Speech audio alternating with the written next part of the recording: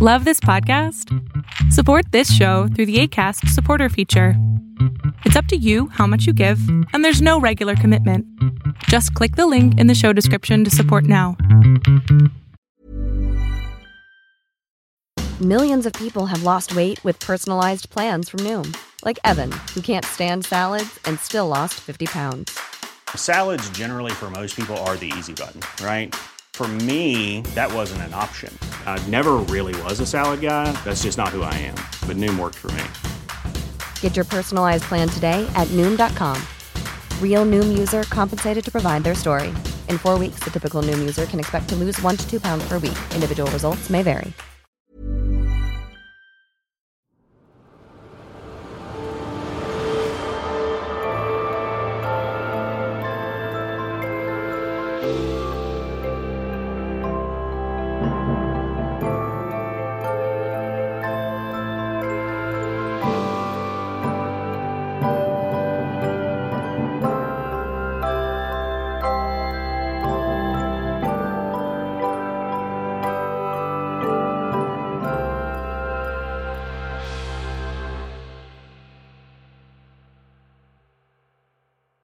Hello, and welcome back to Oof, Right in the Childhood.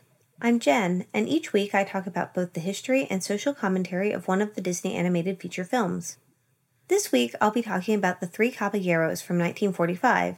For once, a 1940s cartoon has a lot less racism, but it trades it off with adding more creepy men.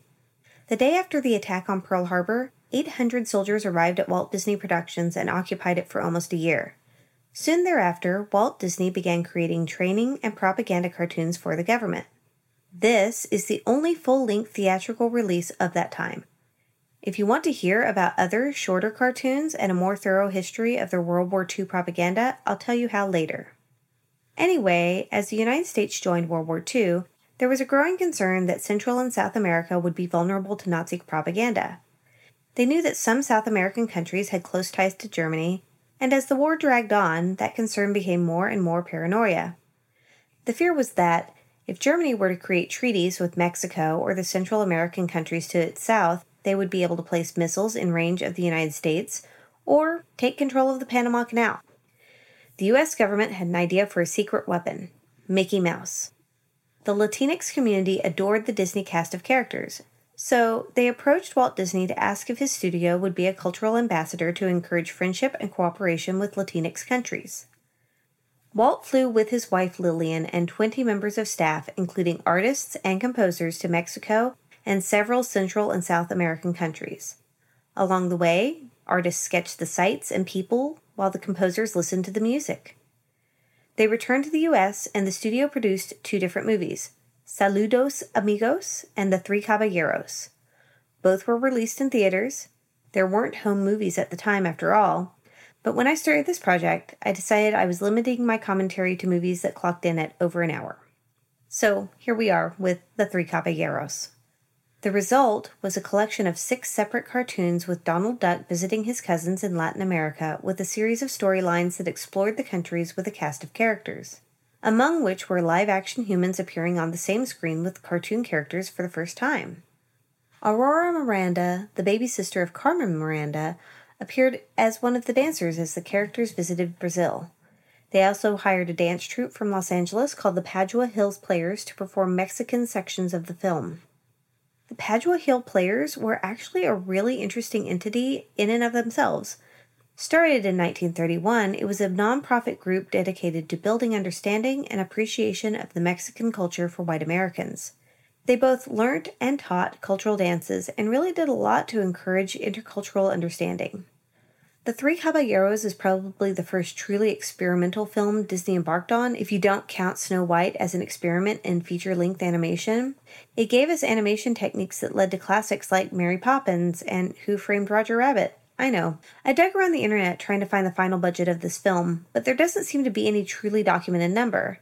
I did find one person on a forum claiming that it only cost the studio $150,000, which is a little hard to believe, given the other movies' budgets, and that this film included flights to multiple countries and live-action actors, but it's the only figure I could find. What is easy to find is the box office revenue. When The Three Caballeros was released, it raked in $3.6 million. That's $51.8 million today when adjusted for inflation. It was also nominated for Best Musical Score and Best Sound Recording for the 1946 Oscars, but it didn't win. This podcast is sponsored by my patrons on Patreon. I love creating content for you, and becoming a patron on my Patreon helps me cover hosting fees and upgrade the equipment I use while allowing me to minimize ad time. At the $5 level, you not only get an ad-free version of each episode a day earlier than it's released, but starting next month, you get a special bonus episode on the first of each month with content available exclusively on Patreon.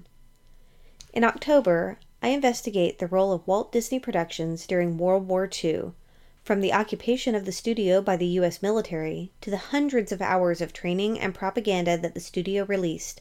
I also provide synopses and commentary for the cartoon portions of 8 of the propaganda pieces they released during the war. Information for my Patreon can be found on my website at oofmychildhood.com.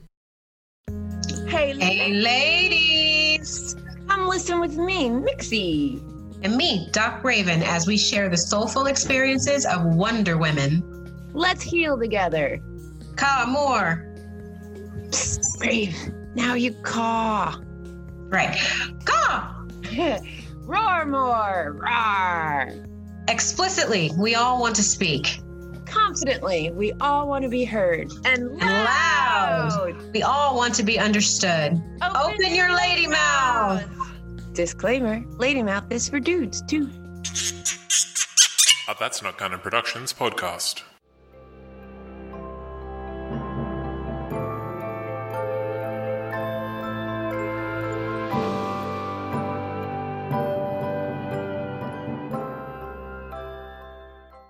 The video description on my streaming service reads, may contain outdated cultural representations in very small texts. Excellent. The titles are really colorful and portray the traditional art styles of Latinx countries. They sing about being the 3 caballeros, and I just realized I don't know what that means. Google Translate says it means gentleman. Wikipedia says it's specifically about knight gentlemen.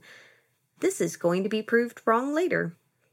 We open to a box with a tag on it. It has about 100 stamps on it and really pretty bows. It's in Spanish, but even my I stopped taking Spanish in 3rd grade brain can read most of it. I'm going to mispronounce it, though. Felicitones al Pato Donald en su cumpleaños viernes 13 de su amigo en Latinoamerica. Yeah, I know that's not how you say 13 in Spanish, but my brain just stopped. Congratulations to Pato Donald on his birthday, Friday 13, from his friends in Latin America. Oh, hey, wait. Is Donald's birthday Friday the 13th? Put that in your trivia hat, everyone. Wait, no one's birthday is Friday the 13th. Well, that's fun. Let's do some investigation. In 1945, there were 2 Friday the 13ths, April 13th and July 13th. This movie was released in September, so flip a coin. And Google Translate says pato means duck. Okay. Oh, then the movie translated it for me. That was wasted time. Oh well. Donald's super excited about this gift. He tears it open, and then inside the big box there are 3 smaller boxes, because that's how people received presents, I guess. The first gift is a projector and a screen, which is a pretty impressive gift for the 40s. Donald has some really rich friends in Latin America. Aves rajas, that means strange birds, the narrator says. I mean, I don't speak Spanish, but given what I know about Latin roots, I believe it means rare birds. You have more cousins here than there are coffee beans in Brazil. Okay. Why did they send us to the South Pole? That's not South America.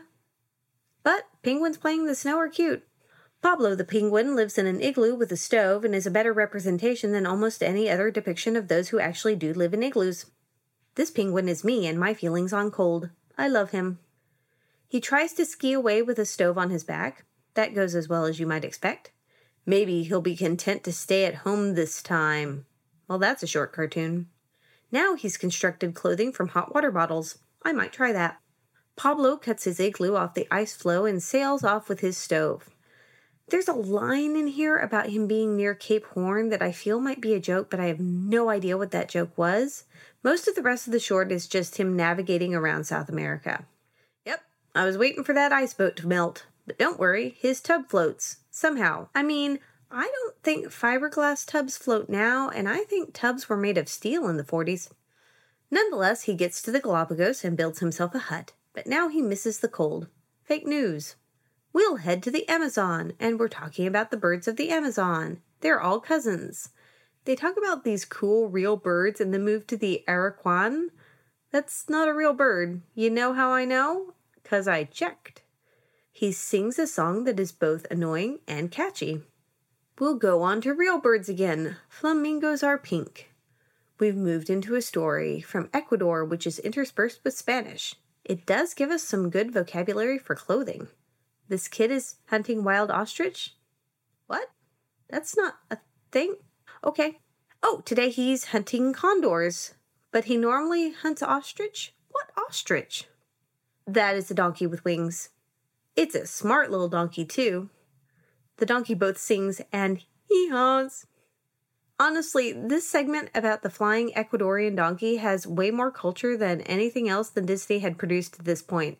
It talks about yerba mate and fiestas and bocce. He's decided to race his flying donkey. This can't possibly go wrong. And shock of shocks, you'll get disqualified for racing with a flying donkey. The narrator says neither him nor me was ever seen again as long as we lived, but he recorded the voiceover for the story. How? Oh, it's a new package, and it dances. There is a dancing bird that speaks Spanish. Joe Caracoa. I've never heard of you, but you're being interrupted by the Aracuan. Have you ever been to Bahia?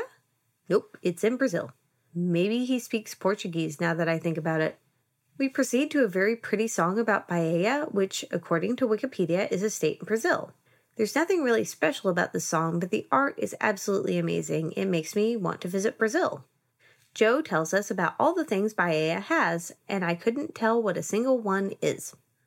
Okay, so these birds are singing about how great Bahia is, and then Donald's like, well, have you been? And they're like, no, actually, good point. Let's go on vibrantly colored trains. And Bahia is inside a pop-up book somehow. And we have real people all of a sudden. This is Aurora, Carmen Miranda's little sister. She carries a tray of baked goods on her head instead of a bushel of fruit, and they're singing, I'm going to guess in Portuguese. Google Translate helpfully tells me that Os Quindins de Yaya means the Quindins of Yaya in Portuguese.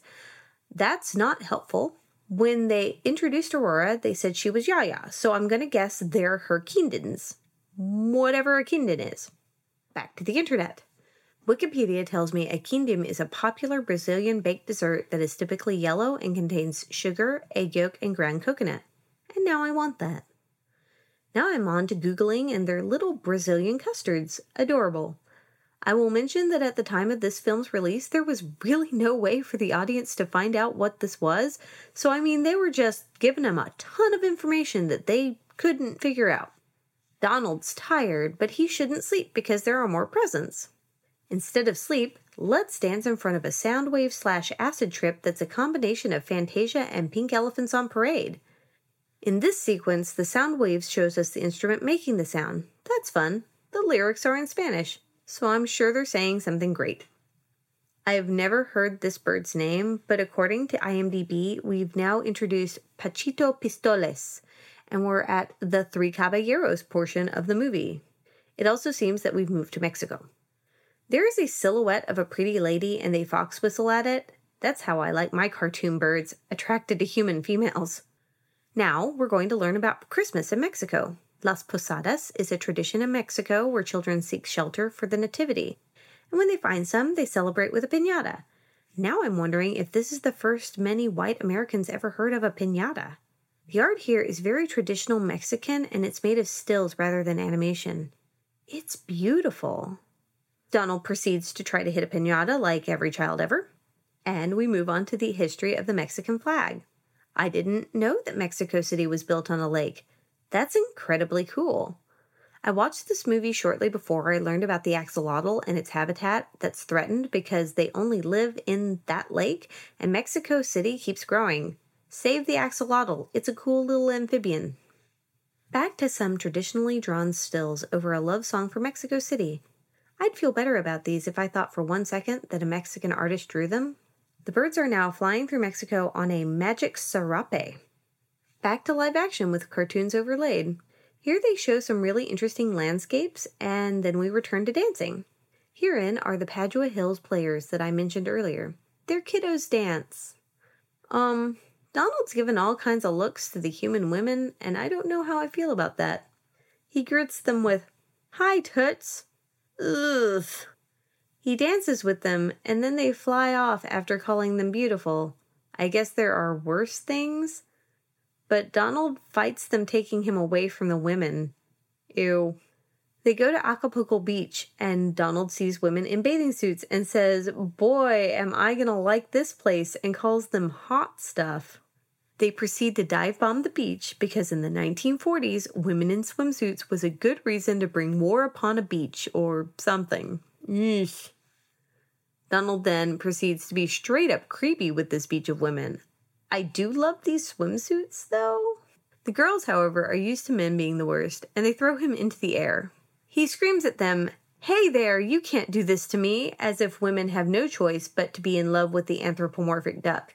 Gee, I wonder where men get the idea that they're owed sexual attention by women. Oof, right in the childhood. We're now in an acid dream of sorts with Donald chasing women around. Boy, Disney animators sure like to make these things. The singer is the center of a flower, and she's interrupted by very loud singing and screaming. I don't even know why any of this is happening. Those are birds with human legs, female human legs. The cactus are dancing now. The best part about the woman dancing in the sombrero is that she does not seem to give two craps about Donald. She just keeps dancing, and her cacti attack him. Anthropomorphic dancing cactus ducks. Didn't see that coming. How did we transition from dancing cacti to, fake bullfighting ballet? Is that what this is? Set fireworks off on the costume your friend is wearing, kids. It'll be great. That is the strangest set of anything I have ever watched. And this is what we did to encourage friendship with the Central and Southern American cultures? This is so weird. Before you ask, next week is not going to be a rewatch of The Song of the South. There are a few reasons for this. First, it was initially based only on titles that were on Disney+, not sponsored. As Song of the South has never been released for private viewing in North America, it's not there. Second, it's hella racist. I have watched it years ago when the Disney Channel used to show it on TV. Even as a child, I knew it felt wrong, and you know what? I'm willing to have a discussion about how certain racist slurs are no longer acceptable. And as we'll see going forward, I'm happy to talk about individual scenes that are problematic, but the whole friggin' movie is just a mass of racist caricatures. I would spend the whole time going, nope, that's racist, and it just doesn't seem like a great time for anyone. Despite that, I do have something in store for you listeners. On Thursday, I'll be back with a special guest of Rob Kaiju of Kaiju FM. Rob really loved The Three Caballeros as a kid, so he and I are going to talk about his memories of the film and his impressions of it today. If you're already subscribed to the podcast, you'll get a notification when the episode goes live. If not, what are you waiting for? Hit that button. And in the meantime, let me know your impressions of The Three Caballeros. Did you watch it as a child, or is this episode the first you've ever heard of it?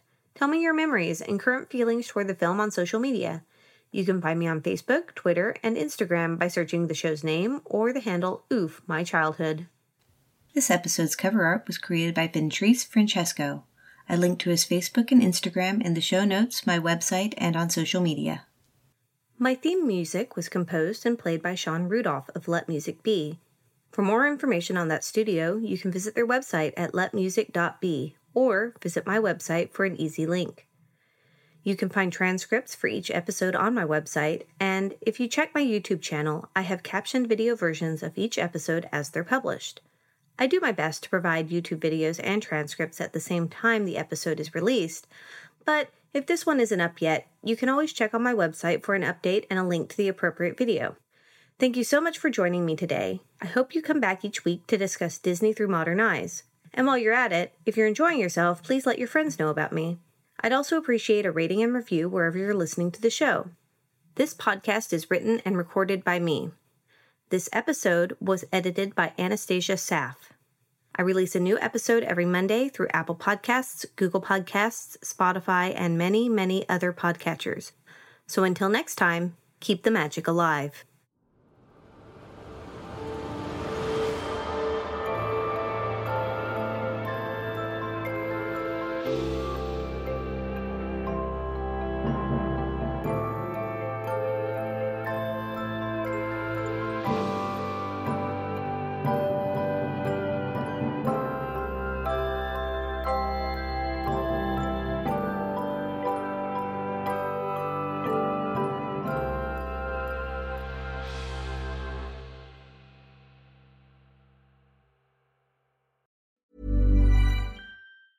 Planning for your next trip?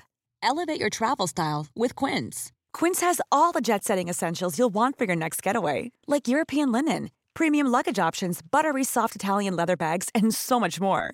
And is all priced at 50 to 80% less than similar brands. Plus, Quince only works with factories that use safe and ethical manufacturing practices. Pack your bags with high-quality essentials you'll be wearing for vacations to come with Quince. Go to quince.com/pack for free shipping and 365-day returns.